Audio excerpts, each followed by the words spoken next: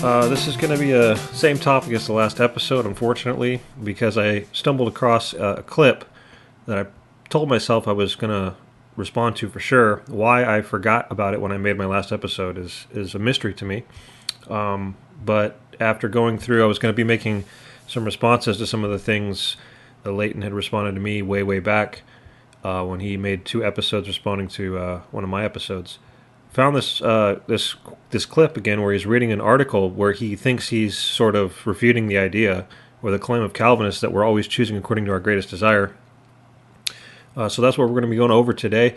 I would highly recommend, if you have not heard the past episode, which is Influences in Determinism versus Free Will, that you stop this episode and go listen to that one. It's going to be very helpful, although I suppose not entirely necessary. Another thing I wanted to mention before we get into it is something that happened recently. There was a debate over the idea of dynamic omniscience, which, as far as I can tell, is a fancy name for open theism. But it was between Warren McGrew and Tyler Vela. Tyler does the Freethinker podcast. So if you guys search YouTube for Does God Possess Dynamic Omniscience, that's the debate, and I highly encourage it. It was a really good debate. Tyler did a great job. Highly encourage you guys to go check that out. And it also slaps me in the face in terms of the doctrine of divine simplicity, something I've been meaning to really get around to and haven't yet. It's a very weighty topic in terms of studying it and understanding it. But it's also a very big deal, right? It's the historical view of God, which is that God does not change, and He certainly knows all things and doesn't learn as time unfolds. I would check out that debate. Once again, Does God Possess Dynamic Omniscience between Warren McGrew and Tyler Vela. I hope I'm pronouncing Tyler's last name correctly. But anyways, we're going to get into this. I have an 8-minute clip of Leighton where he's going to be basically making a couple comments and then quoting an article that is seeking to refute the idea that we are always choosing according to our greatest desire. So, with that said, let's jump right in. The greatest desire, the circular reasoning of the Calvinists. So the Calvinists will often say, well, let me just read it. Calvinists regularly argue that mankind is responsible because they make choices according to their own desires. In fact, the Calvinist teaches that individuals will always choose in accordance with his or her greatest desire. But what does that mean exactly? Let's unpack it. Right. We unpacked that in the last episode. What does it mean exactly? All it means is that there is a determinative explanation. There's a coherence to reality. There is a reason why you chose what you chose. Right? So we are simply pointing out that if a choice is free and it's not forced, then you're doing what you most want to do in each circumstance, right? If it were anything less than what you most want to do, then there would have to be some sort of coercion involved to whatever degree when you stop to think about it, okay? And if you're going to attempt to argue against this, then the burden is actually on you to explain how a choice could be made that is according to less than your greatest desire, and that could in any sense be described as a free choice, right? I mean, if doing what you most want can be obviously considered free, then what would be doing what you least want in a situation? Is that like sort of free or just a little free? I mean, this is something that people like Leighton never really explain. They just say, well, it's all free, but they're really not giving much. They want to pretend, once again, to acknowledge the fact that desires are competing and there's greater desires and lesser desires. But if the greatest desire is not the determiner of your choice, that is as free of a choice as you can have. You could be making. As free of an action as you could be taking is to be acting according to the greatest desire in a particular situation. And one of the important things we pointed out in the last episode is you can't think about this topic lazily. You can't just start saying, well, I didn't want to do it, but I still did it, so obviously I was doing what I least wanted. No, as we pointed out in the last episode, there's determinative reasons. Even when you do something that you claim to not want to be doing, there's still reasons that you want to do it if it is a free choice, right? So I didn't want to go to work today. I wanted to stay home, but I still went to work. Why? Because I wanted to pay my bills, because I wanted to not lose my job, because I wanted to, well, if I had a family, provide for it, so on and so forth, right? So there are wants and desires coming from both sides, right? It's just that sometimes we say we don't want to be doing something, which can be true. Again, there's reasons for not wanting to do it, right? I might want to stay home and play video games, but if my want to pay my bills is greater, then I'm going to go to work. I'm going to act on that greater want, right? And this is why if I say that I don't want to go to work, but I still go, I'm not lying, right? Because the desire to not go to work and play video games is there. It's a desire that exists, right? But the whole point is that it's overruled, so to speak, by my desire to want to pay my bills in that situation, right? So when people are doing things that they claim to not want to be doing, we don't call them liars because we understand, obviously, that there are more than one desire involved, but we also know that they're acting on their greatest desire. I would be lying if I were to tell you that the desire that I acted upon was not my greatest desire. I would be lying if I said that my greatest desire in that situation was to stay home and play video games. But I acted on a lesser than great desire, somehow, to go to work, right? Because once again, when it comes to free choice, uncoerced choice, that doesn't make any sense. The freest, quote unquote, freest choice you can be making, the freest action you can be taking, is on the greatest desire. And so this begins to become very ironic for the free will side, because if freedom in this context, if freedom is doing what you want, then doing what you most want would be you being most free, right? So ironically, in a deterministic worldview where you're always acting according to your greatest desire, in a deterministic worldview, you are always acting most freely. And for the free will side, if you want to say that you're so free that you can actually choose, again, there's that extra choice, you're so free in free will that you can actually choose to act according to less than greatest desire, which would by definition be a less free choice than acting on your greatest desire, then you're somehow, and this is the problem once again, when you try to insert extra layers of choice, you're somehow going to say that you chose to make a less than totally free choice, which is a joke, right? But these are the knots that the free will side will tie themselves in when they try to get down to this level, right? This level is where free will disintegrates, and they just have to make constant appeals to mystery, constant circular logical fallacies, and so on and so forth, right? I would ask the free will side, why would choosing according to your greatest desire be a bad thing? If that by definition is a truly free choice, right? Why would always acting according to your greatest desire be bad? That's as free as you can be. Anything less than your greatest desire would be less free. I mean, it's almost like now we're talking about degrees of freedom. So you think that being able to act less freely is what is actually giving you more freedom. And that's comical, because it just, once again, demonstrates how you're just going to insert extra layers of choice. You're choosing to want, and it just makes a mess out of reality. And this is what's funny, is the free will side is going to accuse me of making assumptions. They're going to accuse me of assuming that people act on their greatest desire without proving it. But I don't know how else to prove it than to point out that it is the only way to make any sense out of reality. It is the only way to give a justification or an explanation as to why people are taking particular actions in particular situations. You see, it's actually the free will side that is making assumptions. The free will side is assuming, first of all, that free will is a thing, and they're assuming that they can somehow choose to act according to a less than greatest desire. And I pointed out in the last episode, there's all the difference in the world between saying that your choice is the result of your greatest desire, you act according to your greatest desire.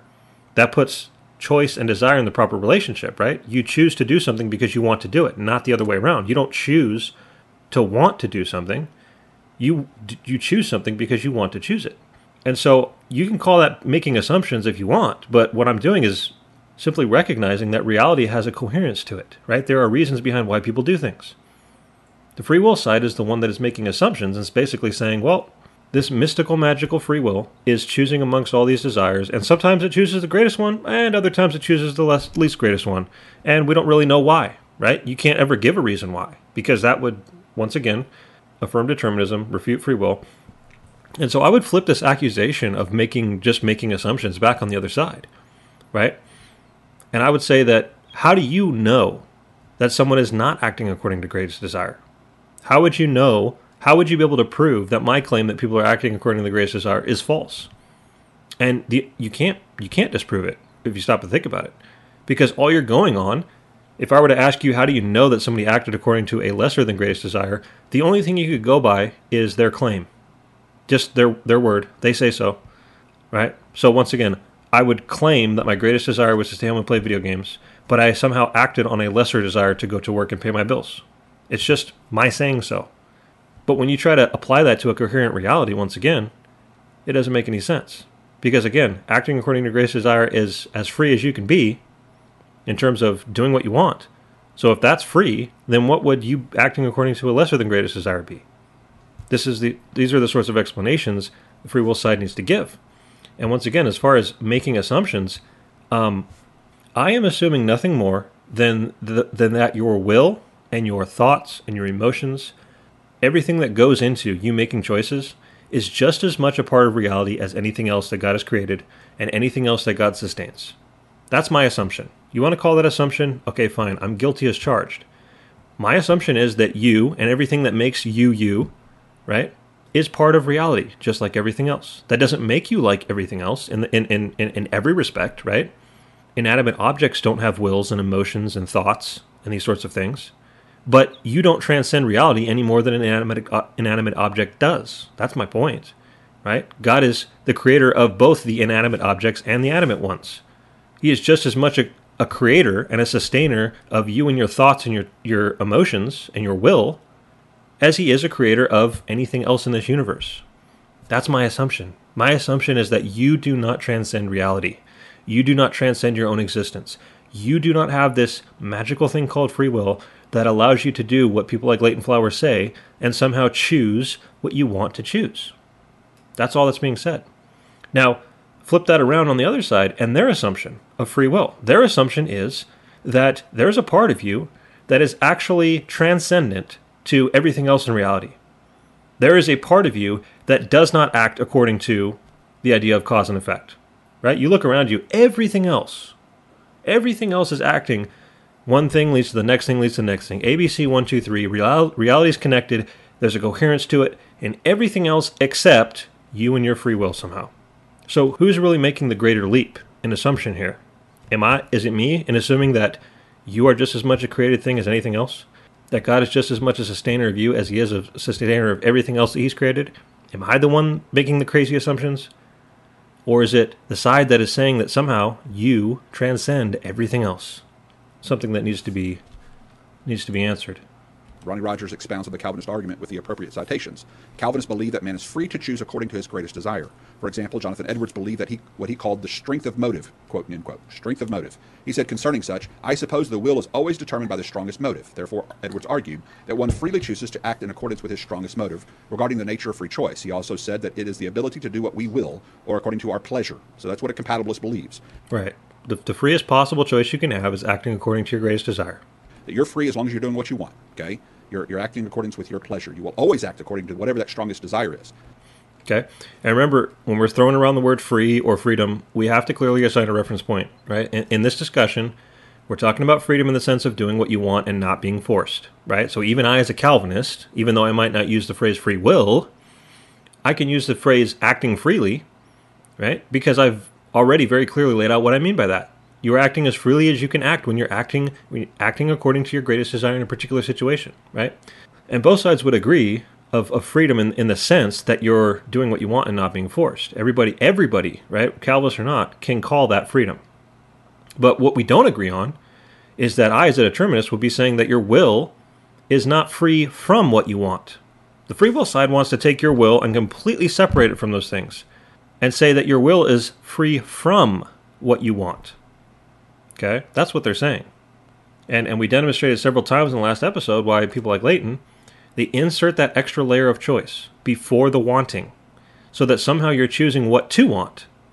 You're not merely acting according to your greatest want in a particular situation, but your wants are just there, sort of on the table, and then you're choosing which want to act according to. But this is once again that circular, infinite regress, illogical problem that I've pointed out.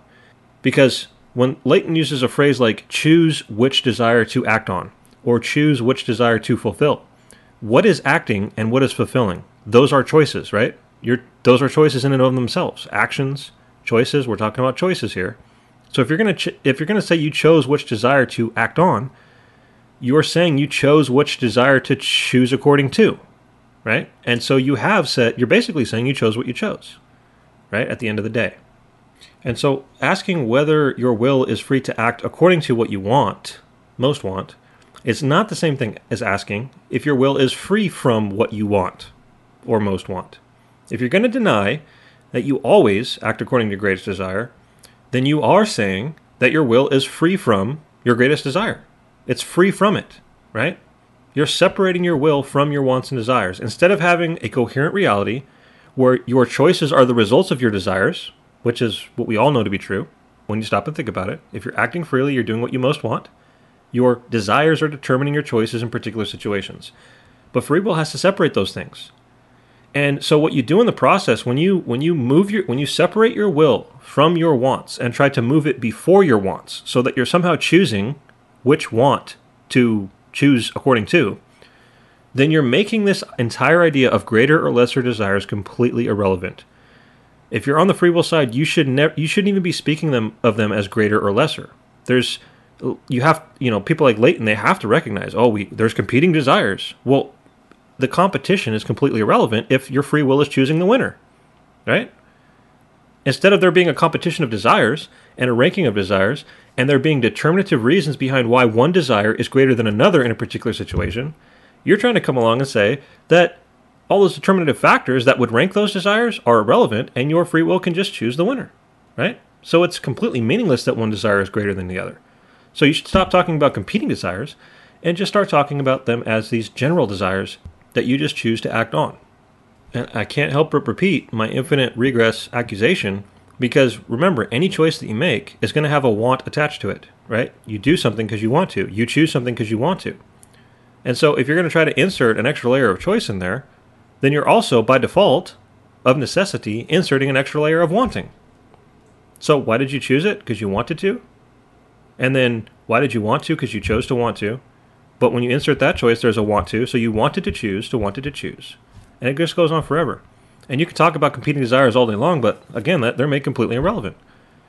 You see, my side doesn't have that problem. We can start at the choice and trace it backwards, right? One step at a time, and we keep going backwards. We don't circle back. We don't have to create some sort of logical problem. And that's what we laid out in the last episode. We laid out how from start to finish, or from finish to start, however you want to trace it, there is a determinative connection to what is going on. There is an explanation for each and every step along the way.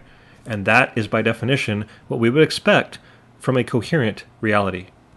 Consequently, according to Edwards, man's freedom to choose is determined by his nature and his desires. In other words, man is free to choose to do his greatest desire. Of course, this is the Calvinist view of free will as defined by compatibilism.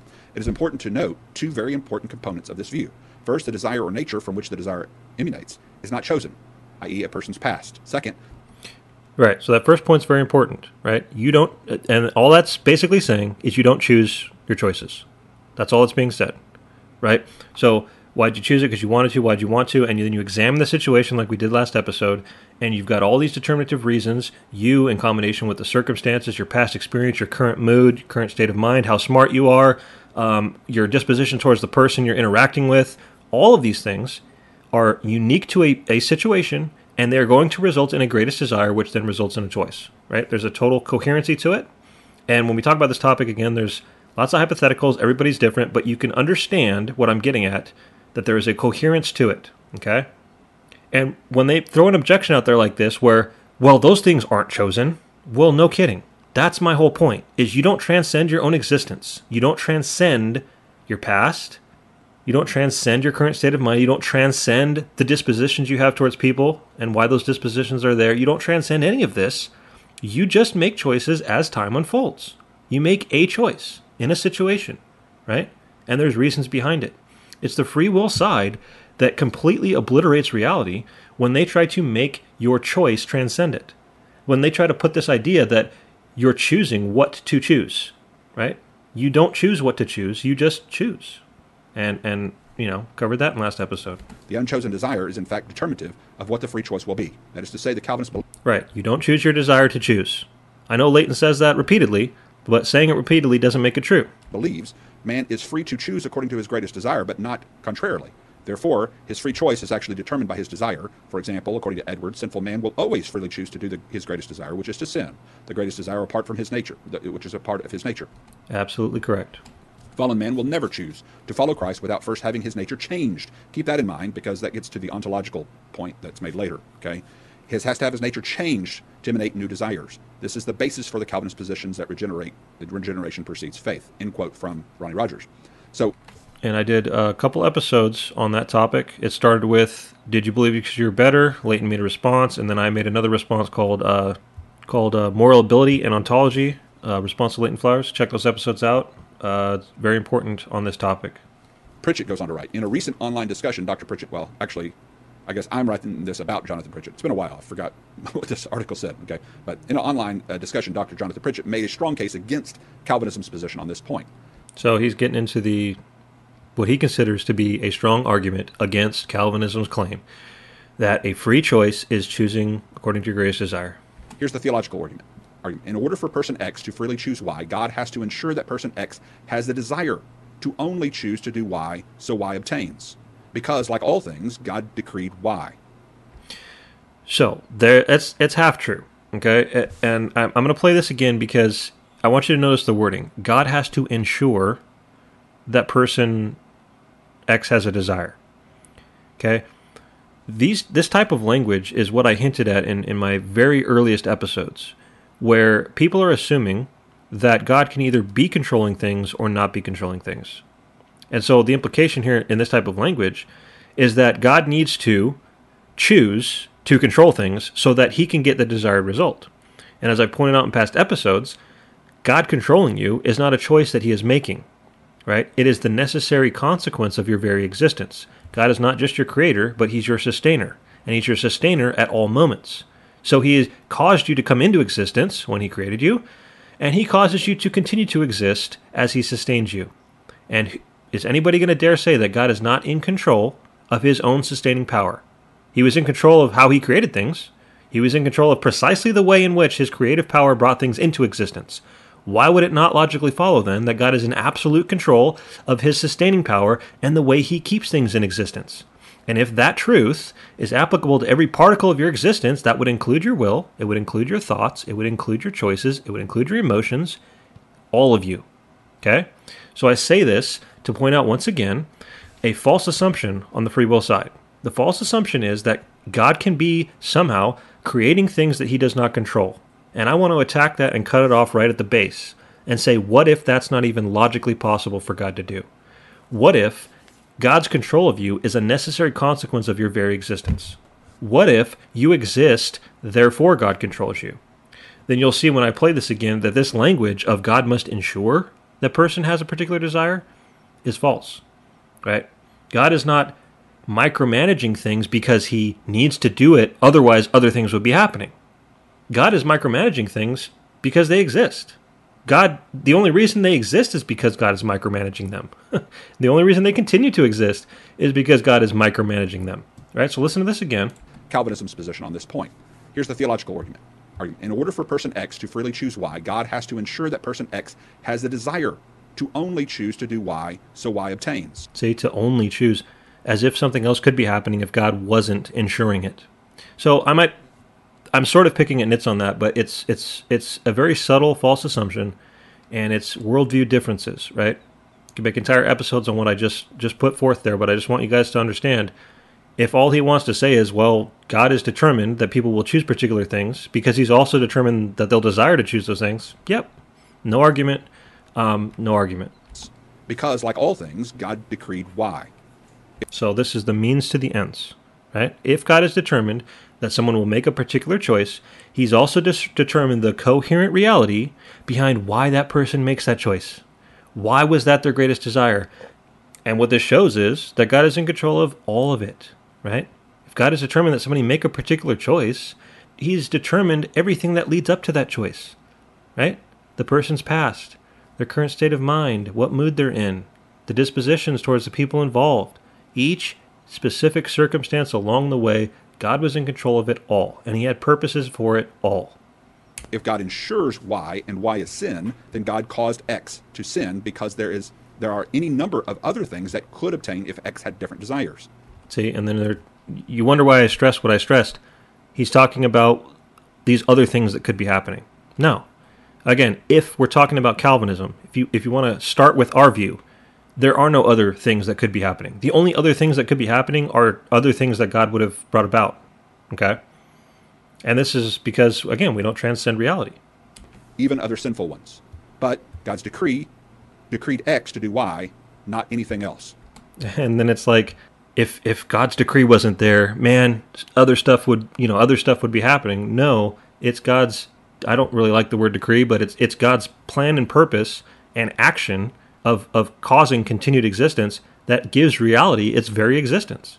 Things are happening precisely the way they're happening because God is at work. He is working all things according to the counsel of his will, as Ephesians 1:11 says. That's why things are the way they are. And if God wasn't working things after the counsel of his will, nothing would be happening. The only way X obtains is if God works all things to ensure it, and nothing else. As such, God caused X to commit sin Y. This is just bad theology. And I don't know why anything that was said there is quote-unquote bad theology. The only thing I can come away with is, well, if God causes sin, then that's just terrible, and he'd be a sinner, and why doesn't that make God a sinner? We can talk about responsibility. I don't have time for that here. I've gone over that in past episodes. But here we're getting to the good part. So this, what Leighton is going to quote here, and he's quoting it, which means he agrees with it, he considers this a valid argument, is the person who's writing this article is going to attempt to show, in the greatest of ironies, I've already shown, not just accused the other side of being a circular, infinite regress, illogical joke. I've actually demonstrated how that is the case, given their claims. That free will has an infinite regress, illogical joke, right? You choosing to want, to choose to want, to choose to want. They're actually going to try to say here that the Calvinists have a circular, illogical joke when we say that people are choosing to act according to their greatest desires. Believe it or not. And that's why I have to play this and respond to it. Now, the philosophical argument. If compatibilism is true, then free will is the will of man choosing in accordance to the strongest desire. So then it is circular and therefore irrational, must be abandoned. Here's the circle. Now listen to this. People choose according to their strongest desire, and we know it was their strongest desire because they chose it. And they chose it because people choose according to their strongest desire. And we know it was their strongest desire because they chose it. And they chose it because people choose according to their strongest desire. And we know it was their strongest desire because they chose it, and so on and so on. So it's actually the Calvinists making a circular argument. Now, I'm going to explain this, but spoiler alert, there was no circle there. There was just two true statements repeated over and over. Okay? So if you didn't pick up on this the first time through, let me give an example to demonstrate what's going on here. What's actually going on is they're making they're answering a why question, right? Why do people make a choice? Because it was their greatest desire. The why question. And then the second statement is a how do you know question, right? How do you know it was their greatest desire? Now, if you're going to start with our claim that people are choosing according to their greatest desire, and this is, by the way, when you're going to attempt to create the illogical circles and the infinite regresses, you start with the person's claim and assume it to be true, and then you demonstrate how it's circular. So they're starting, right? Let's save whether or not we choose according to our greatest desire for later. I've already sort of addressed it, but let's just start and assume it's true. They're saying, therefore, it's circular because it's the circle. People choose according to their strongest desire, and we know it was their strongest desire because they chose it. That's not a circle. If people choose according to their greatest desire, then when a choice is made, you can know what their greatest desire was. Because you're asking, number one, why they chose it, and then secondly, you're asking how you know it was their greatest desire. But notice something. That's like saying, if I have a light, and the light can only come on if a switch is flipped, then the light came on because a switch was flipped. But you can also ask, how do you know a switch was flipped? Because the light came on. Right? And there's nothing circular about that. There's just two true statements from different angles. Right? Why did the light come on? Because a switch was flipped. How do you know a switch was flipped? Because the light came on. Okay? No logical circle there. Just two factual statements. And so listen to this again. People choose according to their strongest desire. And if that's true, then and we know it was their strongest desire because they chose it. Precisely. It's not circular at all. Now, I think I can help out here, and maybe what he was trying to get at is the only way this would be circular is if you were answering the why question forwards and then backwards. So if you were to say, people choose according to their greatest desire, and the greatest desire was the greatest desire because they chose it, that would be circular. But that's not what this article said. Maybe that's what they were trying to get at. But that's not what this article said. All this article says is people choose according to their strongest desire. And we know it was their strongest desire because they chose it. Making a statement of why, and then a statement of how you know. And I've already demonstrated, if a light comes on, it's because a switch was flipped. And how do you know a switch was flipped? Because a light came on. Because there is a determinative relationship between those two things. Okay?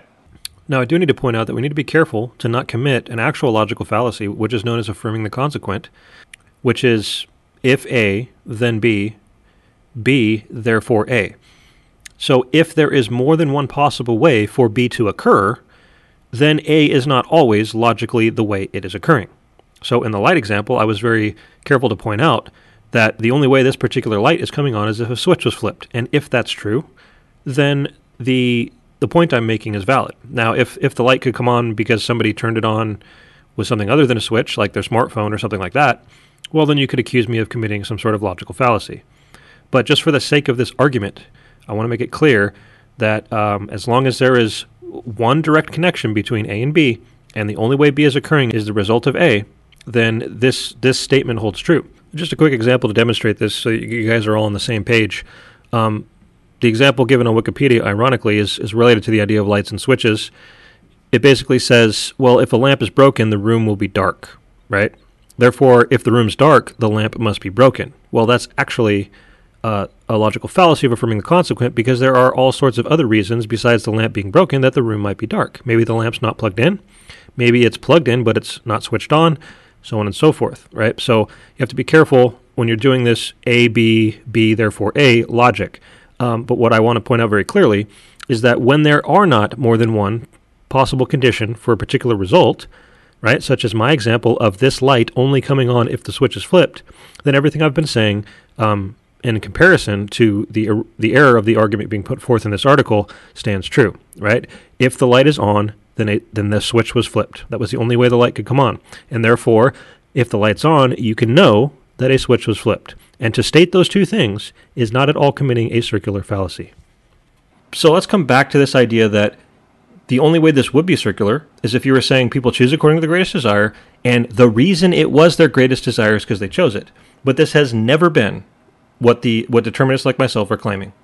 Remember, we trace it backwards, and we keep going backwards, and we keep giving answers, and we keep giving reality coherency. So people choose according to the greatest desire. Why was it their greatest desire? Not because they chose it. That's actually, ironically, what makes me laugh about all this, that's ironically the free will position's view. You chose to want it, right? But what the determinist says is, why was it their greatest desire? Not because they chose it. They chose it because it was their greatest desire, but why was it their greatest desire? The answer to that is everything we laid out in the last episode, okay? It was their greatest desire because in that circumstance, all of these determinative factors came together and resulted in it being their greatest desire. But notice, I'm tracing it backwards and backwards and backwards and backwards and backwards. I am never once circling back, right? And you could apply this to the light example. It would be circular to say the light came on because a switch was flipped, and a switch was flipped because a light came on. That's illogical, right? The switch is not flipped because a light comes on. You know a switch was flipped because a light came on, but that's not the same thing as saying a switch was flipped because a light came on. If you're going to ask why the switch was flipped, you're going to keep going backwards, right? You're going to trace the causes backwards. The switch was flipped because somebody flipped it. And then why did they flip it? Because they wanted to flip it. And then why did they want to flip it? And ironically, we've traced it back to the very topic at hand, right? So the person who wrote this article, no offense to them, didn't think this through, because all they're doing is making two truthful statements. So after laying that out, let's hear this one last time, and hopefully you guys can see it. People choose according to their strongest desire. And if that's true... And we know it was their strongest desire because they chose it. Precisely. If people choose according to the greatest desire, then when a choice is made, you can know what their greatest desire was. Very simple. And they chose it because people choose according to their strongest desire. Yep. And we know it was their strongest desire because they chose it. Yep. And they chose it because people choose according to their strongest desire. Uh-huh. And we know it was their strongest desire because they chose it, and so on and so on. And all you're doing is repeating two truths. You're not creating a circle at all. That would be just like me saying a light came on because a switch was flipped. And we know a switch was flipped because a light came on. Yeah, no kidding. And a light came on because a switch was flipped. And we know a switch was flipped because a light came on. And a light came on because a switch was flipped. And we know a switch was flipped because a light came on. There's nothing circular about that. There's just you repeating two truths over and over, pretending like it's a circle. So on. So it's actually the Calvinists making a circular argument. And that's why I wanted to respond to this, because that... Anyways. He goes on here to, I'm going to finish this this out. There's quite a bit left, but I'll keep my comments sort of minimal. I just want to finish out the follow-ups of that. I think the article goes on and some more points are made here. We're making an argument of free causation, of self-determination, of agent determination, just like the God is a determinative agent as his determination to create you. Now, notice something. What did I say at the beginning of this episode? You can accuse me of making an assumption, and yet my assumption is grounded in reality. I assume that you are created and that you're sustained and that you don't transcend creation, right? You operate in the same reality as everything else. And what does Leighton constantly do when he talks about free will and he's cornered into this, why did you choose it? Why did you choose it? Give me an explanation. What does he do? He jumps straight up to God. He jumps straight out of reality, out of creation, into the transcendent position of God and tries to say, well, look at God. He's self-determined. He has a free will, right? He's self-caused. So then why can't I be? And this is one of the most mind-blowingly massive logical fallacies I've ever come across in this debate. And that is that you look at God and you admit that the reason God is self-caused is because he's eternal. And he's not determined by things outside of himself. And he doesn't exist in space and time.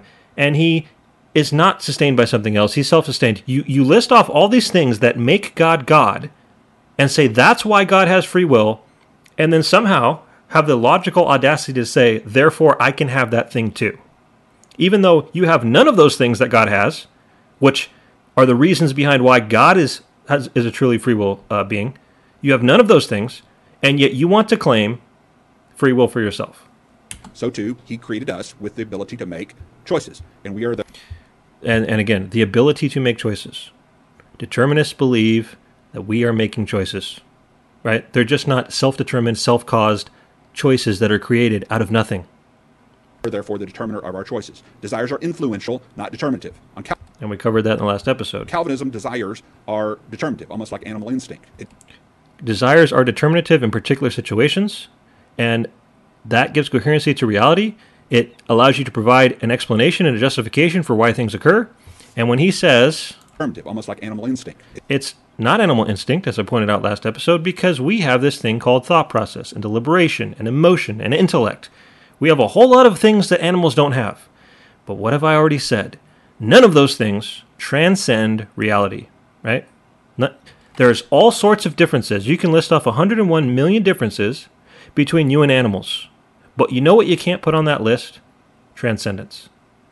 Something you all have in common with animals or rocks or anything else is that God created you and that God sustains you and that God has absolute power over you. And as I've already said, control over you. Logically, this is a logically necessary aspect of your very existence. It determines the action of the agent. It doesn't just influence the action of the agent. And that's the difference. Again, effects. Right. So at the end of all this causes and effects in particular situations, this results in you having a greatest desire, and you act according to it, and you're acting freely. Effectuality is read onto words like desire. It's not just a desire, it's an effectual desire. So what's the greatest desire? It's an effectual desire that God ordained for you to have that you could not have desired otherwise. Now notice, I keep saying desire, desire, desire. I think you're going to go on here, Mr. Calvinist, critique me as if I don't know that, which is so aggravating to me. Love you, brother, but you're about to hit on my pet peeve in just a minute, from what I remember. Okay. Pritchett goes on to write. And again, you'll have to see my episode, Moral Ability and Ontology, a Response to Leighton Flowers, for my response to that particular comment. Pritchett goes on to write. Dr. Pritchett writes, "It is a baseless, unprovable assertion. At most, we could say that the prevailing desire prevails. But this is a trivial claim and mere truism that says nothing about the strength or lack thereof regarding the desire acted upon. It only states that the desire acted upon was the desire acted upon. But that doesn't tell us anything. In fact, in experience, people always find themselves choosing according to less than their strongest desires." And this is critical, okay? Because this is what I brought out in the last episode. Let me play this again. But that doesn't tell us anything. In fact, in experience, people always find themselves choosing according to less than their strongest desires. In experience, people always find themselves choosing according to less than their greatest desire. And as I pointed out before, this is an illusion that you are under, right? Because you think very lazily, right? Decision making is it's just something we do, and we don't give much thought to it. So you look at something that you don't want to be doing, and you say, well, I'd rather be playing video games right now. And then you categorize that, lazily, as your greatest desire, right? But once again, if whatever it is you are doing that you claim to not want to be doing is a free act and you're not being forced to do it, then there's a want attached to that as well. Even though you're not wanting to do it, your reasons for not wanting to do it are different than your reasons for wanting to do it. I don't want to go to work because it's not fun. I don't want to go to work because it's hard. I don't want to go to work because I'm tired today. Lots of not wantings involved there, right? But I end up going to work. Why? Because I want to pay my bills. Because I don't want to lose my job. And those desires are greater. That's why I acted upon them. Okay? So don't let, and again, I challenge the free will side to give me a single hypothetical example or real example. You use your greatest imagination to give me an example of an instance where you chose to act according to less than your greatest desire. Right? And I can pick it apart and show that no, there was a desire involved there and it was your greatest desire and there was reasons for it. I can do it with any free choice, quote unquote, that you're going to give me, right? And this is why this is all assertion, and you're not once going to hear anything in here that refutes the idea that you're choosing according to greatest desire. It's all just claims. Here's the biblical argument. If the theological argument above is correct, then God causes Y. But the Bible teaches, let no one say when he is tempted, I am tempted by God. For God cannot be tempted with evil, and he himself tempts no one. But each person is tempted when he is lured and enticed by his own desires. Doesn't say by his sovereignly decreed desires, or by the nature he was born with that he has no control over, okay? Right. So we are enticed by our own desires. Just because God is in control of all things, including those desires, doesn't mean they're not ours. This always blows my mind, how the free will side wants to say, if God determined my choices, then they're not mine. What are you talking about?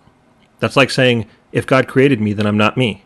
What are you talking about, right? God created you. He made you you. He made everything about you you when he created you. And yet that doesn't make you not you. That's in fact the very definition of why you are you. God made you who you are. So God having determinative control over aspects of you doesn't make those aspects not you. It by definition actually makes them you, right? So your choices are your choices precisely because God made them your choices. He determined them to be your choices. He created you and planned and purposed all things, including your choices. God is the creator, right? I know the free will side wants to think that you are a creator of your own choices, and unless you're creating your own choices out of nothing, that they're not really your choices, right? But the fact of the matter is that God is the only one who is truly a creator out of nothing. God is the one who gives meaning to all things, including you, including your choices. He was lured and enticed by his own desires. When the desire, when it has conceived, gives birth to sin, and sin, when it's fully grown, brings forth death. So he's quoting from James, where it says God does not tempt anybody. Once again, God determining that somebody be tempted is not the same thing as saying that God tempts the person. God would only be tempting the person if he entered in on the storyline level and actually did the tempting, right? But he doesn't do this. But as I've already said, God created all things and he sustains all things, which means that anytime a temptation has ever occurred, whether it was Adam and Eve or you yesterday, God's power was at work in upholding the very existence of everything involved in that temptation. God upheld the person or the thing tempting you, and he upheld you and your desire to either be or not be tempted. He upheld it all. His power was involved in it all. He was working it all, right? Because you have to understand God in the transcendent position. God in the transcendent position is the only way to make sense out of any of this. And to say that if God determines that somebody be tempted is identical to saying that God tempted somebody, then I could just as easily flip that back on you and say that any time that God allowed a person to be tempted, knowing that they would be, knowing with certainty that they would be, then God tempted them, right? God allowed them to be tempted, knowing that they would be, and therefore, that's the same thing as saying God tempted them. But it's not, is it? Because if I ask that question of you, you are very quickly going to point out that God is in the transcendent position and that is not an accurate description of what is going on. There's a storyline level, right? Person A tempts person B. And yet God's control, whether it's direct and causative, like it is in my position, or indirect and permissive, as it is in your position, is certainly not to be ignored, but it is not to be conflated with what is going on the storyline level. So God being in control of things does not make God those things, okay? James 1, 13 through 15. That desire can't come from God, ensuring it is present for agent X to choose Y, because the Bible teaches that the desire for Y comes from man, not God. And this is so lazy. What do you mean from God? Right? Determinists aren't saying that God did the tempting. So what do you mean when you say that if determinism is true, the desire would be coming, quote unquote, from God? What do you mean by that? Again, I could flip that right back on you. If God had not allowed the temptation to occur, it wouldn't have even been occurring. So does that mean it was coming from God? Well, in the transcendent sense, in terms of God's control over things, the Bible says in multiple instances that various bad things are from God. Paul says in Romans 11, he concludes the chapter basically, after talking about the sinful disobedience of Israel, saying that all things are from God. So, Leighton's done this in the past. He's quoted Piper and said, who says that all things are from God. All we mean by that is that God creates all things, he sustains all things, he's working all things, he has a plan in all things, right? But he's in the transcendent position. That does not mean that all things are from God on the storyline level, right? When you come down to the storyline level, what's from God? Well, all the good things. God is working the good things in the believers by the Holy Spirit. So they're from God, both transcendently and on the storyline level in that sense. But evil is certainly not from God on the storyline level. God is not the one sinning. He is not the one, he's not forcing people to sin. He is not the one doing the tempting on the storyline level. So of course sin is from the world, as Leighton's about to go on here, right? This is all very simple when you understand God in the transcendent position. And this is not just a Calvinist thing. The only way to make sense out of vast majorities of the Bible is to understand God in the transcendent position. Pride and lust are not from the Father, but from the world. See what I mean? Pride and lust are not from the Father, but from the world. That is making a storyline level statement, and it's talking about people are prideful, right? People are lustful. And the various things that cause them on the storyline level, that cause them to be prideful and lustful, are on the storyline level. Just because God's in control of all the storyline level things as sustainer, does not mean that those things are coming from him on the storyline level. 1 John 2:16, okay? The Calvinists could... And again, flip it back on you. It's coming from the world, right? Right, Leighton? Is it the world that God created? Oh, it is? So pride and lust are coming from the world that God created. So it's coming from the world that came from God.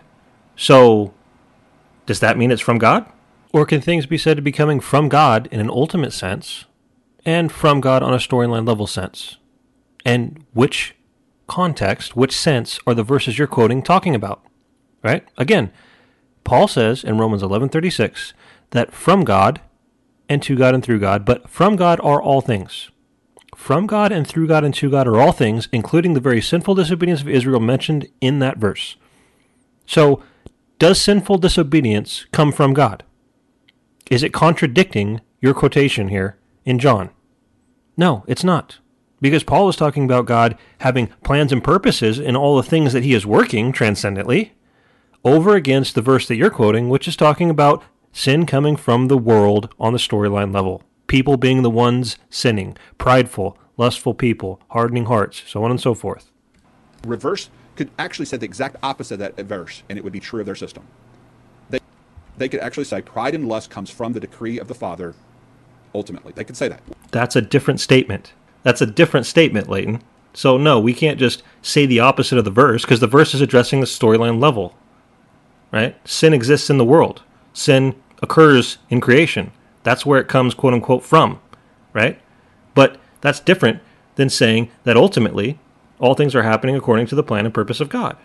That's different. Even you believe that God knew all this stuff would happen before he created. Even you believe that God willingly chooses to uphold all these evil things and these prideful things and these lustful things while they occur. God's power is at work, even in your view, when these things are occurring. So if God is the sustainer of somebody who's being prideful, why isn't the pride coming from God? And your answer is going to be my answer. Where the Bible says, pride and lust do not come from the Father. The Calvinists could literally say, pride and lust come from the decree of the Father, come from the sovereign will of the Father. They could say that. In other words, they can say the exact opposite of what the Bible says, and it would not affect their theology whatsoever. That should tell you something, okay? But it's not the exact opposite, is it? Was Paul saying the exact opposite when he said that the sinful disobedience of Israel came from God? No. He was obviously just addressing the fact that God had a plan and purpose in everything that was occurring. It's in that sense that it came from God, right? When Joseph told his brothers that God meant what they did, he meant it. He meant their sinful actions for good. Does that mean their sinful actions came, quote unquote, from God? Right? Well, it depends on what you mean. Obviously, they came from God in terms of his plan, right? Obviously, it came from God if you're going to talk about him as being the creator and the sustainer. But again, that's a different category.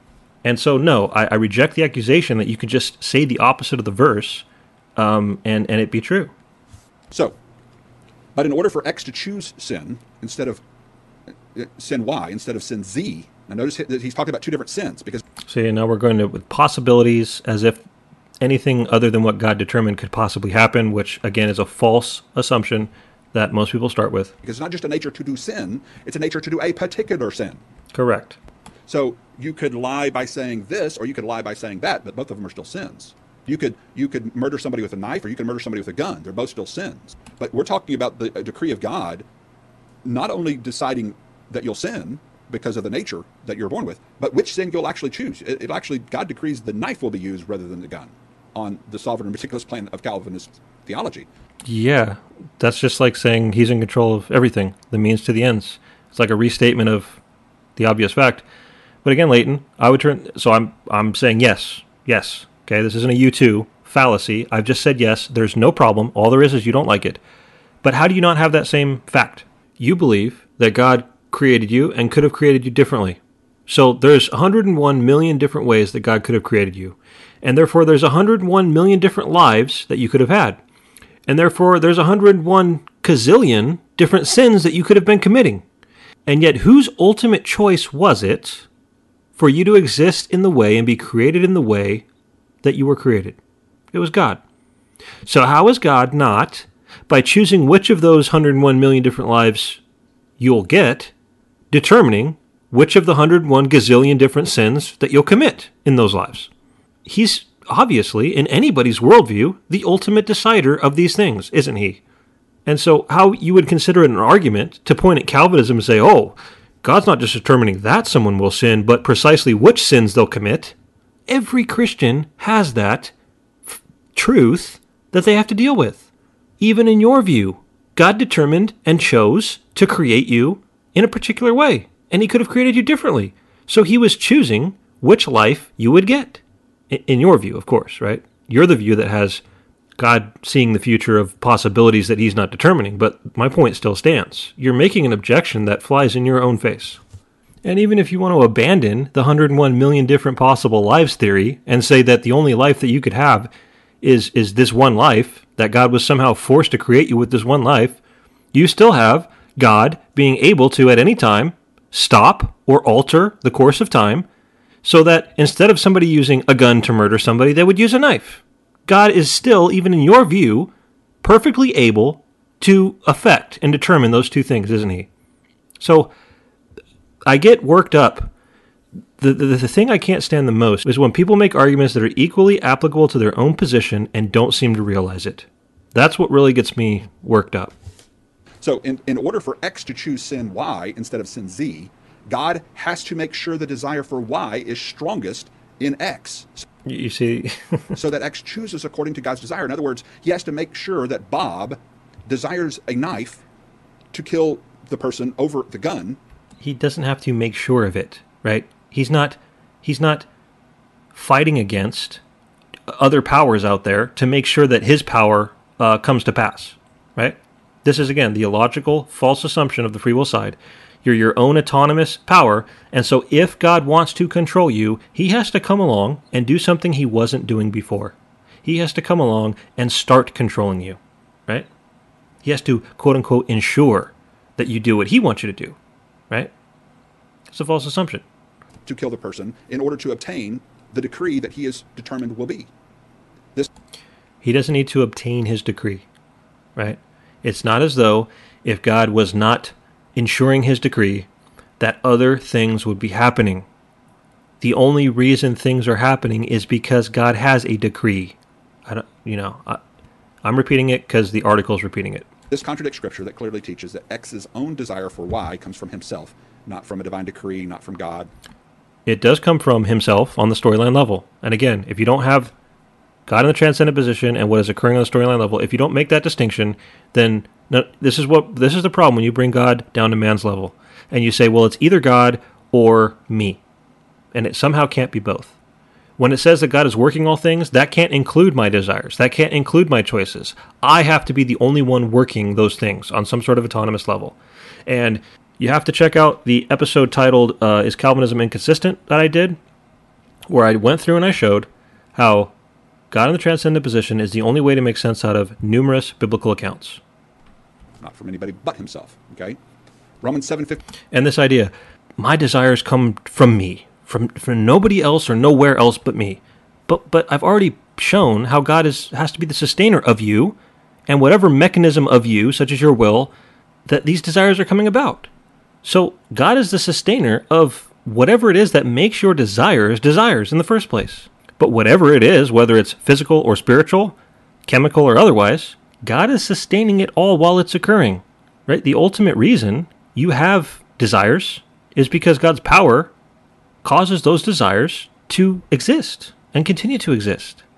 So you can't separate the power of God from these things, no matter if you're a Calvinist or not. 15 says, I do not understand my own actions, for I do what I do not want, but I do the very thing I hate. How in the world does it make sense for someone to choose to do what they hate and be labeled, quote unquote, their strongest desire? This is just unbiblical nonsense.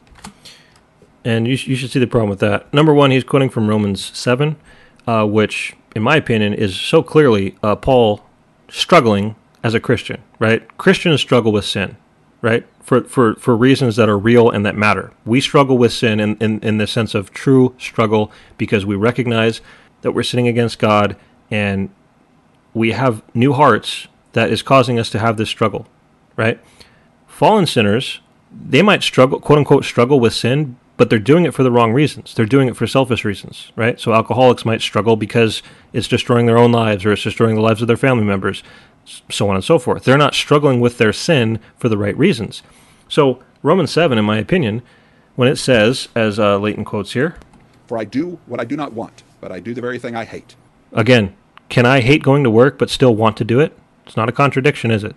Because there's different reasons behind the hating or not wanting to do something, and there's reasons behind your wanting to do it. All we're recognizing is that your greatest desire is what you act upon. So as Christians, when we struggle, there are times when we fall back into sin. And can you possibly deny that, yes, we can say we hate our sin, and yet in that particular instance, in that particular circumstance, when we gave into a sin, in that circumstance, our greatest desire was to sin. We can still truthfully say that we hated it because there was other desires involved. We didn't want to sin because we didn't want to disappoint God, right? We didn't want to transgress against God. But in that particular circumstance, when we did give in, our greatest desire in that circumstance was to sin. So this is, again, in combination with last episode, this is in no way a refutation of people choosing according to their greatest desires, to quote Paul in Romans 7. As such, because of these three, either taken individually or as a whole, compatibilism is just bad theology, it's bad philosophy, and bad biblical understanding, and should therefore be rejected by all Christians on pains that, one, it makes God the author of sin, two, it is... And we'll get to that. It is irrational, and three, it contradicts... It's irrational. Why? Most of this was emotion, right? But the only thing that could support the accusation of being irrational was that very bad attempt at making it circular. And again, it was not circular at all. So it's not irrational at all. Plain statements in Scripture. What are your thoughts? Okay, so that's the article that I wanted to make sure you guys heard. All right, so that's the end of that. That 8-minute clip gave us a nice hour-long rounded-off episode. Just want you guys to notice there was no actual demonstration or refutation of people choosing according to their greatest desire put forth in that article. There was no argument being made. There was an attempt to make it circular, which I exposed as merely asking a why question along with a how do you know question. And remember, guys, anytime there is a causal relationship between two things, right? Anytime one of them happens, you can know why it happened. And that's all that was being said there. So there was a bunch of extra little, emotional objections and, false assumptions about, well, if God determines this or that, and we've encountered those all before, so I commented on those. But with that said, not quite sure what I'm doing next. Again, my problem is not really a shortage of material or things to do. It's really just the time to do it. So when I can get around to it. One thing's a little interesting. Leighton just started going through the Tulip and doing responses to long lists of proof texts. So I found the one on total depravity rather interesting. I'd like to pick some of that one apart and make some responses. I will probably do that next, but can't make any promises. So you guys take it easy and remember to stay consistent, my friends.